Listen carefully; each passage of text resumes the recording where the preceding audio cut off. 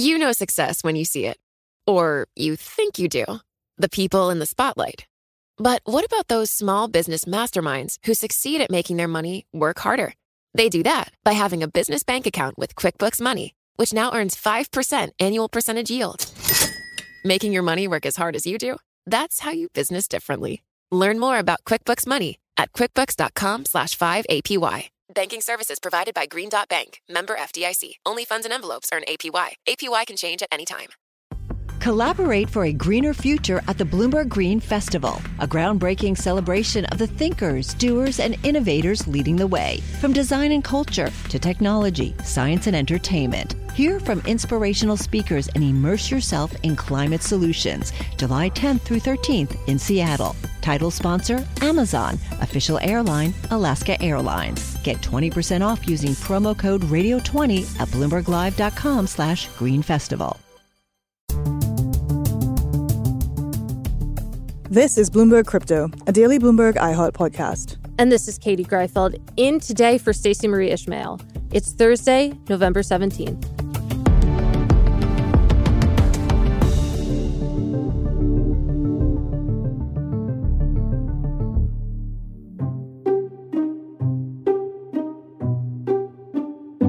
This week on the podcast, we've attempted to unpack the spectacular downfall of one of the biggest crypto exchanges in the industry and how it's possibly changed the sector forever. A month ago, if someone would have told us FTX was potentially mismanaging customer funds, funneling money into its sister trading firm, Alameda Research, and would soon be the disgrace of the crypto industry, we wouldn't have believed them. As more details about its general finances emerge, we're starting to better understand how FTX and its former CEO, Sam Bankman-Fried, might have managed to change the industry forever.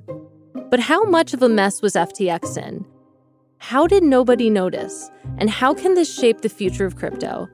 To make sense of what this could all mean, I'm joined by Bloomberg reporter Vildana Hajric. When we speak to people, to crypto investors or whoever, traders, a lot of them are saying, oh, this is actually like a very scary moment for crypto. And we're going to interview Bloomberg opinion columnist Matt Levine. Classically, the way you get into the situation is like one trade goes wrong and you're like, we can make this up. And then it sort of snowballs from there.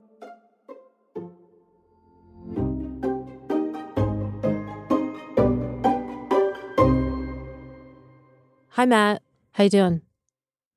I'm here too. Hi, hey, Vildana, what are you doing there? But we want to dive right in. And thank you, by the way, for being here. Thanks for having me. You are like the preeminent voice here on what's going on. I feel like everybody's turning He's already to you. here. You don't have to flatter him. Oh, sorry. I have to. I'm a big fan. But just to start, maybe you can just give us your take overall. And I know we've all been talking about this like nonstop, but from your point of view, what actually happened? I still don't know. I mean, like in rough senses, what happened is that FTX disclosed that it didn't have a lot of customer balances, and that's really bad. I mean, I guess what happened, first of all, is that customers withdrew a lot of money from FTX, and then FTX shut down withdrawals because it didn't have its customers' money. But beyond that, the question of where did the customers' money go, this still seems very much up in the air. The sort of rough sense is that FTX's affiliated hedge fund, Alameda, somehow lost that money, but what it did to lose that money is pretty unclear. There's talk of put a lot of money into venture investments, put a lot of money into rescuing, busted crypto firms this summer in ways that might have lost some of that money. But it's also, it's a levered hedge fund, and there are a lot of ways to lose money running a levered position in crypto this year. So it could have lost money that way. And, there are other more complicated speculations, but those are some guesses. So I've read everything that you've ever written. And this past week especially, you've written a lot on the balance sheet that was first reported by the Financial Times over the weekend. I feel like you did a really beautiful takedown. The big numbers to know, I believe it was $9 billion in liabilities, like $900 million in actual liquid assets. And you pointed out that back when, last week when we were so young, just talking about the FTT token, you made the point that seems like some of their main assets were in a token that they made up. But what that reporting revealed by the Financial Times was that actually there's two Yeah, tokens. there's more than two. I mean, right. There's like the balance sheet that we're talking about is something that FTX was circulating as it was sort of in its death throes trying to stave off bankruptcy by getting an investment. So I think that loosely speaking, what happened is that there were customer withdrawals and everything that they had that was valuable, they sold or paid out to customers. So something like $5 billion worth of Bitcoin and dollars and whatever else went out the door. And what was left by the time they prepared that balance sheet was the weird stuff. Tell us about the weird stuff. I want to know about the weird stuff. So there's a lot of weird stuff, including a position on Twitter that nobody quite understands. Like, do they have a position in Elon Musk's Twitter? Question. Very unclear. But the bulk of the weird stuff is basically these FTX-related tokens. So there's FTT, which is the utility token of FTX, which basically, it's not exactly stock in FTX, but it's kind of like stock in the FTX exchange, right? If you buy that token, they will buy it back out of cash flow of FTX. So it's kind of like the stock of FTX. There's a token called Serum, which is the not face serum. Not or face hair serum. Although Hair serum. Isn't that what Olaplex is? We're interrupting. I will tell you that Serum is run by a thing called the Serum Foundation. If you Google Serum Foundation, it's all makeup. It's not at all. I love that. Contents of the Serum Foundation. But no, Serum is like the same thing. It's the token of a thing, a decentralized exchange protocol called Serum, which was started by built by FTX in Alameda, and was sort of like, people want to trade on decentralized exchanges, and FTX is a centralized exchange, and so this is like its like decentralized counterpart. So what that means is like there's this Serum token, it trades a little, it doesn't trade that much, and they have like all of it, and they have this giant pile of it on their balance sheet that has more than all of the Serum in circulation. Then there's a thing called MAPS, which is the token of a different thing called Maps.me, which I will take no further questions about what Maps.me does, but there was a third one too. But right? like there's like $3 million of Maps.me in circulation. I have no further questions. And they had like on $800 million of it on their balance sheet. So like way more than there is Maps.me. And they were claiming that as an asset on the balance sheet. So if you add up all the assets and subtract all the liabilities, like you get slightly more assets than liabilities. Mm-hmm. But then if you like poke those assets a little bit, they fall apart. Okay, can we poke at the assets? Because as Katie said, so everybody should go and read this first before they even listen to the rest of this interview, because you did such a thorough breakdown of what exactly was on their balance sheet. So maybe can you just characterize for us, like, how bad of a balance sheet was it? Like in terms of like howling ghosts. Yeah. Right? I said a series of metaphors about how bad it is because it is not like expressible in normal financial terms. But no, I mean the balance like I want to be a little sympathetic here because this is the balance sheet like after they got rid of all the good stuff. This is the balance sheet of stuff they couldn't give to their customers. And it's terrible stuff, but it's mostly tokens that it's mostly a couple things. It's tokens that they made up that there's no real market for. Like they trade, but if they were to sell billions of dollars worth of Serum, they would get like, kind of $0 for that. So like the billions of dollars is fake. Not fake, but it's like, it's not achievable. So I actually have a quote from one of your recent columns. I love it so much. I'm going to read it to you and to Vildana. Quote, "It's an Excel file full of the howling of ghosts and the shrieking of tortured souls. If you look too long at that spreadsheet, you will go insane." And that leads me neatly to my next question is, what should the balance sheet of FTX or a company like FTX, what should it have looked like? Well, it's a little hard to know because like you have a simple model of the balance sheet, which is that like customers put in some Bitcoin or some dollars and you just hold them, right?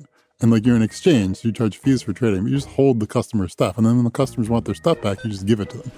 FTX doesn't work that way because it is it offers a number of products, but it offers a lot of futures. And so there's a lot of futures trading. So you're doing a lot of leveraging where you're sort of like effectively borrowing money to lend to customers. And you're doing a certain amount of borrowing from one customer to lend to another customer. So you can have kind of a messy balance sheet. But broadly speaking, you want to have like valuable stuff to offset your obligations to your customers. And there is just much less valuable stuff on this balance sheet than there are customer obligations. I want to talk more about Serum and some of the other stuff Sure. that you found. Can you talk about the process of how you actually went through all of this and sort of the revelations as you went, line by line or whatever this process actually looked like? Because I also have a quote of yours that I'm going to read to you. Oh, fabulous. I love this exercise. This is I great. love it. This is so fun. Good Who said this? Seems bad, but it somehow keeps getting worse. And that's what you said. I believe it was in regards to serum. And I love serum. I wish I had a metaphor for there's a vigorous skincare routine applied to this balance sheet. Yeah, this balance sheet needs some retinol. Am I right? Yes. Someone did actually email me to be like, you're overreacting to this balance sheet. This is a balance sheet with no makeup on it. Every financial institution has some mess. Mascara. And they clean it up. And you see the cleaned up version, and this is the sort of no makeup version.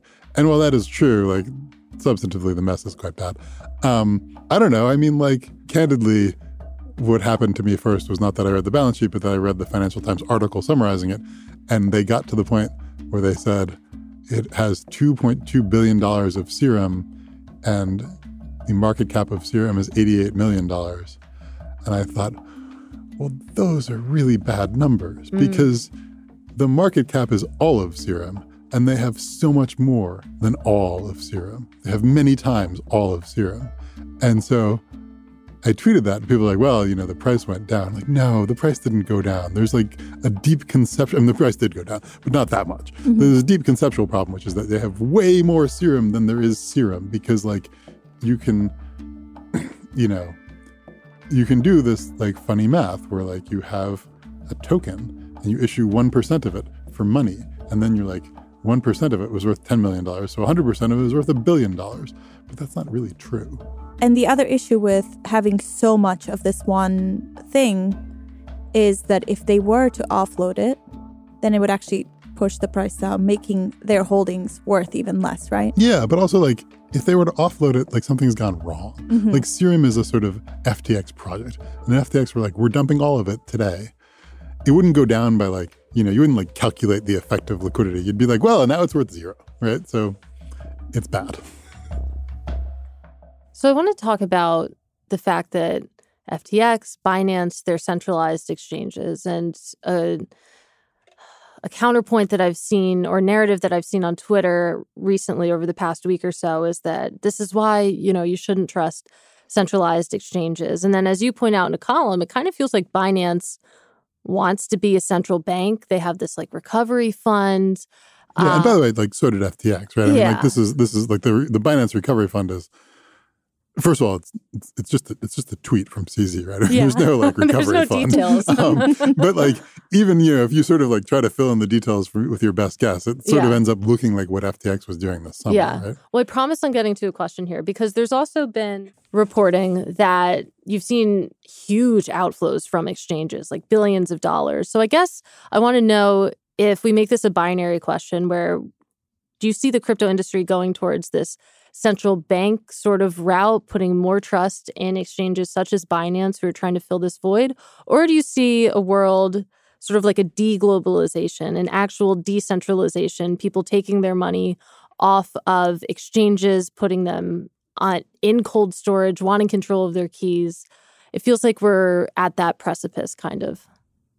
Yeah, I think it's really hard. I think that cold storage is it's not it's that's a solution for institutions wanting to buy and hold Bitcoin. But there is this view that you're building this whole financial system, and that requires trading, right? It requires exchanges. A lot of the people in crypto are not, buy and hold Bitcoin and forget about it. They're hedge fund guys. They want to trade crypto. And it's hard to do that if you don't have any exchanges that you trust. I think people keep claiming victory for decentralized finance because it seems to not have some of these problems of charismatic founders losing all the money. But the liquidity there remains a lot smaller than on centralized exchanges. And I think, the user experience of that for either a retail customer or the sort of big institutional money that people want to bring into crypto is I think, I don't know, you want to have an entity that you're facing. Yeah. So I think that's hard. And then I think the central bank model, I would have to think that most people trust Binance less now than they did 2 weeks ago, not because Binance did anything wrong, but because the person they trusted 2 weeks ago, they don't trust anymore, right? Yeah. Like it's hard to be like, oh, like the savior centralized exchange went bust, so we'll pick a new savior centralized. It's just like, seems like a crazy thing to do. So I don't know. I mean, I think the central bank model, like, I think the best case is something like the central bank model, something like we're going to trust Binance and Coinbase and others, and we're going to do it in a vastly more regulated way, where there's like some like adult supervision of all of this so that it's not CZ saying, I'm going to be the central bank, but it's like there's some sort of institutional framework in which it can be embedded. And I think that's also very far away and very hard to do. So I don't know. I don't have a good answer to your question. Like there's a lot of bad options. It sounds like if I listen to your answer, though, that this just isn't the death of centralized exchanges. I don't think so. I don't think so. One thing that's very weird is that it should be very easy to run a crypto exchange and not lose all your customers' money. That's what I keep saying. Like, and you know, I've written about this, and I don't want to be too glib because, you know, the people I trust keep blowing up. But like, Coinbase is a U.S. public company with an audited balance sheet that's pretty straightforward, right? Like they take your money and they put it somewhere, and when you ask for it back, they give it back. And their business model is they charge you a lot of fees for trading, and you trade a lot, and so they make a lot of money, right? Like that's oversimplifying in various ways, but it's like a pretty easy business, right? At the Bloomberg Crypto Summit, I interviewed SBF and said, you know, we talked a little bit about like the analysis of these acquisitions. And he said something to the effect of like, our thinking was if we could incinerate a relatively small amount of money, we would do it. And there's a lot of ways in which that makes sense, right? If you are the biggest player in crypto and you want the crypto ecosystem to be healthy, you would incinerate some money for the broader, like longer term purpose of keeping the ecosystem healthy. If you are a well-capitalized player, that is the time to deploy capital. Either because you think there'll be a recovery and you'll make money on it, or even if you are really incinerating money, you're at least keeping the system healthier and, you know, improving your long-term cash flows. Mm-hmm. If you're not well capitalized, though, which it seems like they were not, then it's a terrible decision. And that seems to be part of the problem anyway, is they blew money on buying failed crypto firms that they didn't get back. Coming up, more with Bloomberg reporter Vildana Heinrich and Bloomberg opinion columnist Matt Levine on what the FTX fallout could mean for the future of crypto.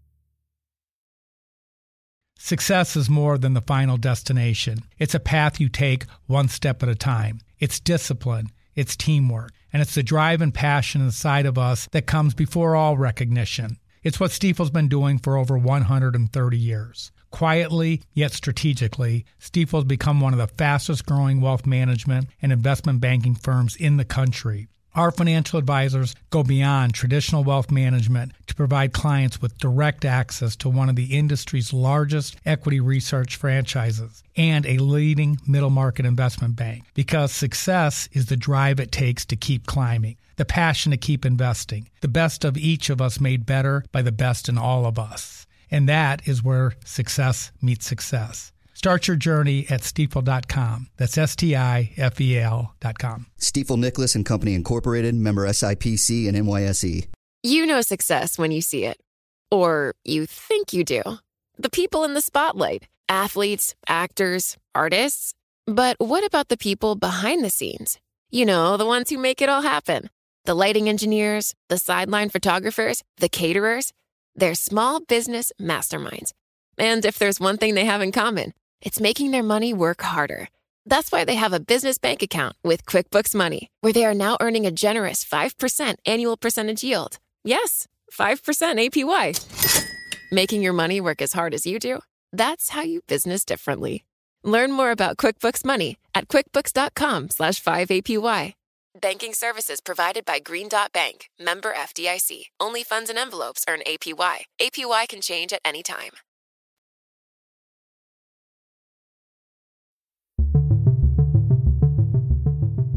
So that kind of leads me to a question I've been thinking about, and I think I've asked you this a few different times already this past few week.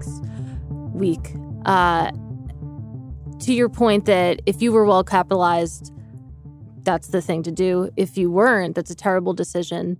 When you think about just SBF, how we acted, the conversations that you've had with SBF, do you think that this was intentionally bad decisions, like intentional fraud, intentional evil, or do you think this was just hubris, someone who got over their skis?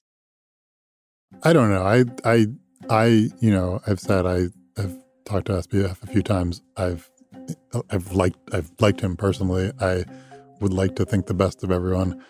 I think that it is hard to get into this sort of situation as like your plan, because like, what's the next step of the plan, right? Like it doesn't, like, this doesn't seem to have worked out great for SBF. Mm-hmm. So just in general, like looking at a lot of these sort of situations, loosely speaking, the way you get into the situation is you get out over your skis. I mean, the way you get, like, classically, the way you get into the situation is like one trade goes wrong and you're like, we can make this up. And then it sort of snowballs from there to the point where you're sort of using all of your customer money.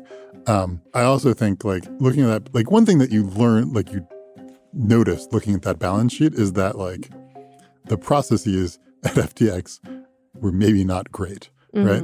And, like, there was certainly, like, part of their media image was that it was a very small firm that was very profitable with very few people. And all of the people were sort of, like, the perception was they were all brilliant and, like, came from, like, Jane Street and, like, knew a lot about trading, but their, accounting and compliance function seems to have been maybe less than you would want. And so one thing that SPF has tweeted and the terrible balance sheet said was that there was a hidden mislabeled $8 billion gap where they just, like, forgot about it. At some level, that's hard to believe, but also I believe it. Like, I mean, who among us? Right. Like something went wrong that had something to do with sloppiness in some form, right? And I don't know exactly what that was, but they do seem to have lost track of some of their money. Well, speaking of that, if I can quote you to you again, you cannot apply ordinary arithmetic to numbers in a cell labeled hidden, poorly, internally labeled account, in all caps, of course. The result of adding or subtracting those numbers with ordinary numbers is not a number, it is prison. Do you want to talk more about that? Not really. No, but look, I mean, clearly people are in legal jeopardy when they lose customer money. Yeah. In hidden, poorly labeled ways. What kind of legal? Like, you could imagine that being a series of understandable mistakes and still being in a lot of legal trouble. What kind of legal trouble are we talking about? As I understand it, you're a lawyer. There's one main kind. Yeah, go on. The U.S. Attorney's Office of the Southern District of New York decides to prosecute you for wire fraud. That's the main kind. Mm-hmm. Yeah, that's the biggie. That's the biggie. I think even with a series of innocent mistakes, the U.S. Attorney's Office will be very interested and will not accept a series of innocent mistakes. But I also think, like, I don't know, you look at this evidence, like, your first thought is not a series of innocent mistakes. I'm not a lawyer, but I do want to talk about the fact that SBF keeps tweeting. Yeah. This man is tweeting. He's tweeting through it. It does some weird tweets, too, like letter by letter. Tweets, yeah. I know. It trying seems to like spell he has something out. A lot of time on his hands. It hasn't been going over too well on crypto Twitter. It seems like no one wants this man to be tweeting. Should he be tweeting? I don't think it's doing a lot for anything for him to be tweeting. So I know we've been talking about, like, we heard the word death of XYZ a lot. Katie and I actually on this podcast have been talking about how when we speak to people, to crypto investors or whoever, traders, even not just like bystanders, that a lot of them are saying, oh, this is actually like a very scary moment for crypto. And we have actually a story from one of our producers. We want to bring her in and have her share it with you. I think you will like this. I think this will be fun. And get your take on what's going on, because she too has been talking to people about everything that's going on and how much of an issue it's been. Hi, Sharon. Hey, guys. How are you? I'm not a reporter. I'm only a producer. I mean, listen. I'm also not a reporter. Yeah, but you're Matt Levine. But this is the point, actually, of the story, that you are Matt Levine. Yeah, exactly. Yeah, so over the weekend, I went out and I I guess I should say that I'm within the age range where it's appropriate for me to hang around college seniors. And anyway, She's 35. Oh, man. And yeah, I just bumped into these two guys, and they seemed to be kind of mumbling something about FTX and SBF. And I sort of approached them and I said, oh, what do you think about this whole FTX thing? And when I told them that I worked for Bloomberg and that I specifically worked within the crypto vertical on the crypto pod, their eyes were so wide and so lit. And they immediately asked me, do you work with Matt Levine? Do you know Matt Levine? And I said, well, I don't know him personally. But now you do. But now you do. Yeah. But I've worked in the professional vicinity of Matt Levine. So it was really interesting to just kind of like see how they were so awestruck. I felt like I was like, I just told them that I like worked with President Barack Obama or like something to that effect. They didn't ask about Katie Greifeld? It's okay. It's all right. It's all right. No. Well, to be honest, I did plug Crypto IRL. Oh, thanks. I just renamed this podcast to the Matt Levine Crypto Podcast. And just to pile Does that on mean I here. have to go on again? Yes. Because this is great. But Wait, was that the story? No, the point, we're still getting to the crux of the story, because they told you some interesting things about crypto and how they're viewing the state of the market. Yeah, I sort of asked them like, so what do you think like is going to happen now like about crypto, and are you like really into the crypto world? And I mean, when you think about it, like they're 20, 22-year-olds, college seniors, they're just starting to be like financially independent, and they're really dipping their toes into like crypto verse, so to speak. And they seem to be really optimistic about the whole thing. They did acknowledge, you know, this whole FTX fallout is really disappointing. It happened. It was terrible. It caused a lot of pain. We can't disregard that, but they did also follow up with, there's a lot of hope. And I don't think we should be, in the position to say, let's give up on crypto. So they were really kind of like optimistic about the future of crypto and said, let's hold on, because these are essentially like growing pains about what they think is going to be like a really game-changing industry. Yeah, I mean, this is not the first time that, it's not even the biggest exchange, but like this is not the first time the biggest crypto exchange has gone down, right? I mean, like this is a recurring story. It's a sad and embarrassing story. And it's, I do think that people, in 2022 would say that that crypto has been more institutionalized, and like the days of the biggest exchange going down because it was hacked are over. Not that this one went down because it was hacked, but still. And this feels like a throwback to the bad old days. But, in the bad old days, people were still bullish on crypto, and they, turned out to be right? I mean, like people who bought Bitcoin after Mt. Gox collapsed did fine. I don't know. I think it's a real step back for institutionalization. I think it is like, your question earlier, like it's just hard to know like what the just like future mechanical process is for like having a crypto trading ecosystem where like I think trust in centralized exchanges has gone way down. I think like the thing to replace that is either decentralized exchanges or like regulation. And I think neither of those are kind of ready for prime time. But I don't know, if you're 22 and you like crypto, I suppose you can still be bullish on crypto.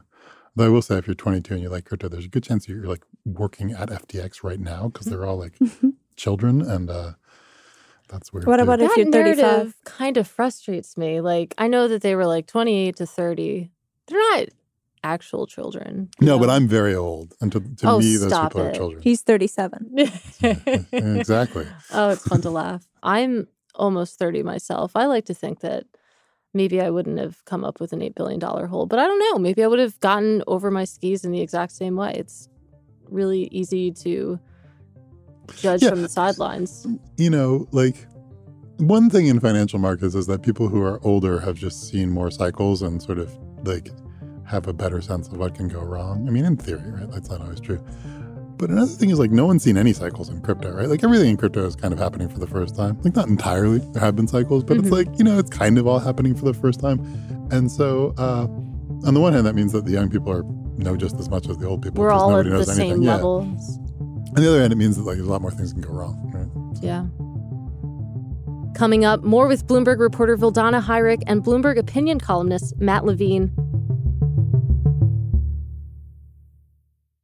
Hi, I'm Ron Kraszewski, Chairman and CEO of Stifel. Financial advisors, if you're not growing your practice, you're losing market share. Stifel is a growing entrepreneurial, advisor-centric firm built for successful advisors like you. Imagine having the resources of the largest wirehouses and the support of the boutique shops, but none of the bureaucracy to get in the way of you serving your clients. At Stifel, it's your business, your book, your clients.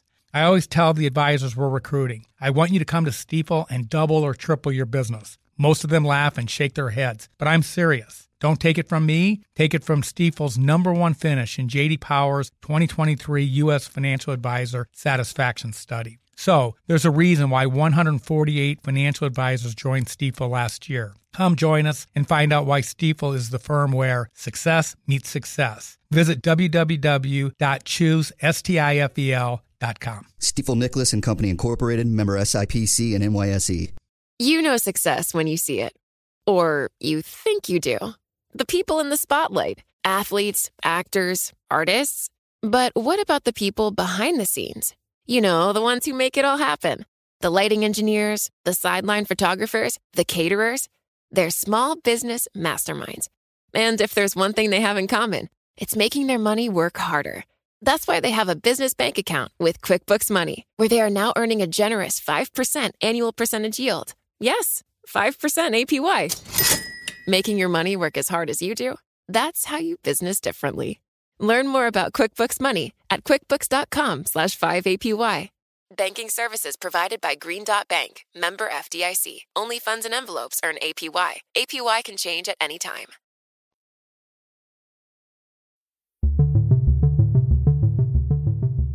Can I just say my whole family loves you? I know you know that.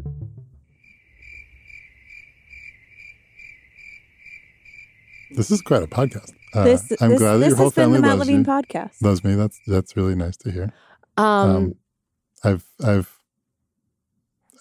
much are we sharing on this podcast? Like Everything. I know this in part because I talked to your dad on the phone. I know. On our way to a crypto hangout last week. Yeah, I was there. I was there. You were there too. Can we talk about the fact? I didn't talk to your dad on the phone. I remember it all too well. We can call him up now. We can call him right now if you want. Can we talk about the fact that we Really did good go podcast. to crypto drinks We did. last Thursday before the bankruptcy? But that was really remarkable. That felt like drinks at the end of the world. I don't know. It wasn't a bunker. But It was. It was in a cellar. It just felt Somewhere like in downtown Manhattan. it felt like everyone good was spot to know. was stunned. I don't know. Yeah. Like A lot of blank faces. Yeah. The end of the world. much like they'll be when they listen to this podcast. Oh, no. Yeah. Okay. Let's sober up. Let's tie a bow on this. Matt, what is your best guess of what crypto looks like down the road? Where do we go from here? What's the takeaway? I think it's really hard to know. I think that, the original promise of crypto is sort of like getting away from trusting centralized institutions and putting your trust in like the code or the blockchain or decentralized exchanges or whatever. I think that what we've learned over the last year certainly is that people really want to trust in centralized institutions. That's just like more efficient. It's easier. It works. It's how you can have a functioning financial system. But over and over again this year, we've seen that trust has been misplaced.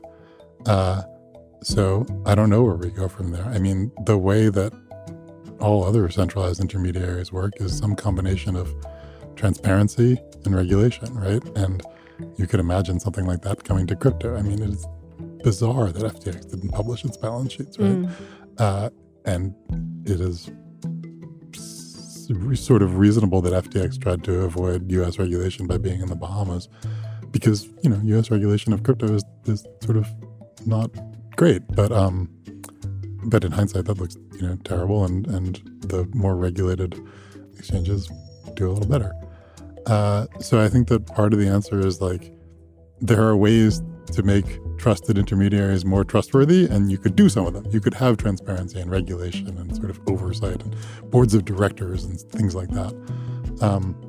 But that's not the answer that everyone in crypto wants to hear, right? And I think this will continue to be a boon for people who want true decentralization.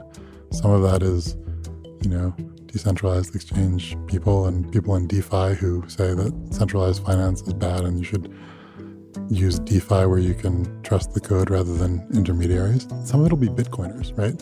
Where like the Bitcoiners are like, all of this stuff here, this stuff is all just like the opposite of the point of crypto.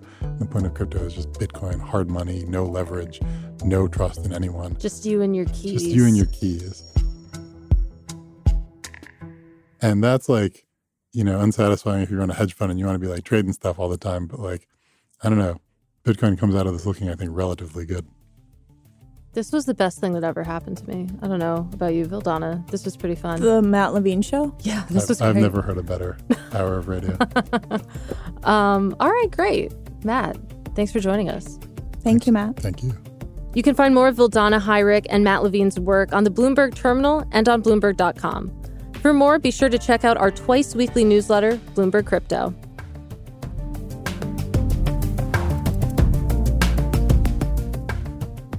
This is Bloomberg Crypto, a daily podcast from Bloomberg and iHeartRadio. For more shows from iHeartRadio, visit the iHeartRadio app, Apple Podcasts, or wherever you get your podcasts.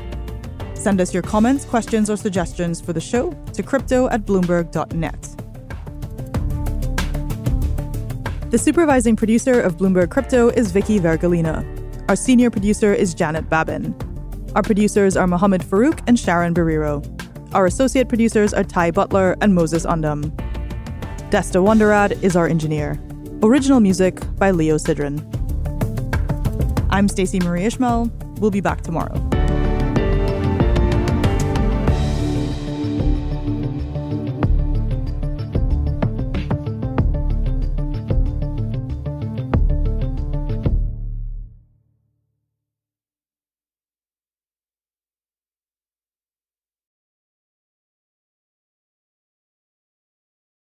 Collaborate for a greener future at the Bloomberg Green Festival, a groundbreaking celebration of the thinkers, doers, and innovators leading the way. From design and culture to technology, science, and entertainment. Hear from inspirational speakers and immerse yourself in climate solutions. July 10th through 13th in Seattle. Title sponsor, Amazon. Official airline, Alaska Airlines. Get 20% off using promo code radio20 at bloomberglive.com/greenfestival.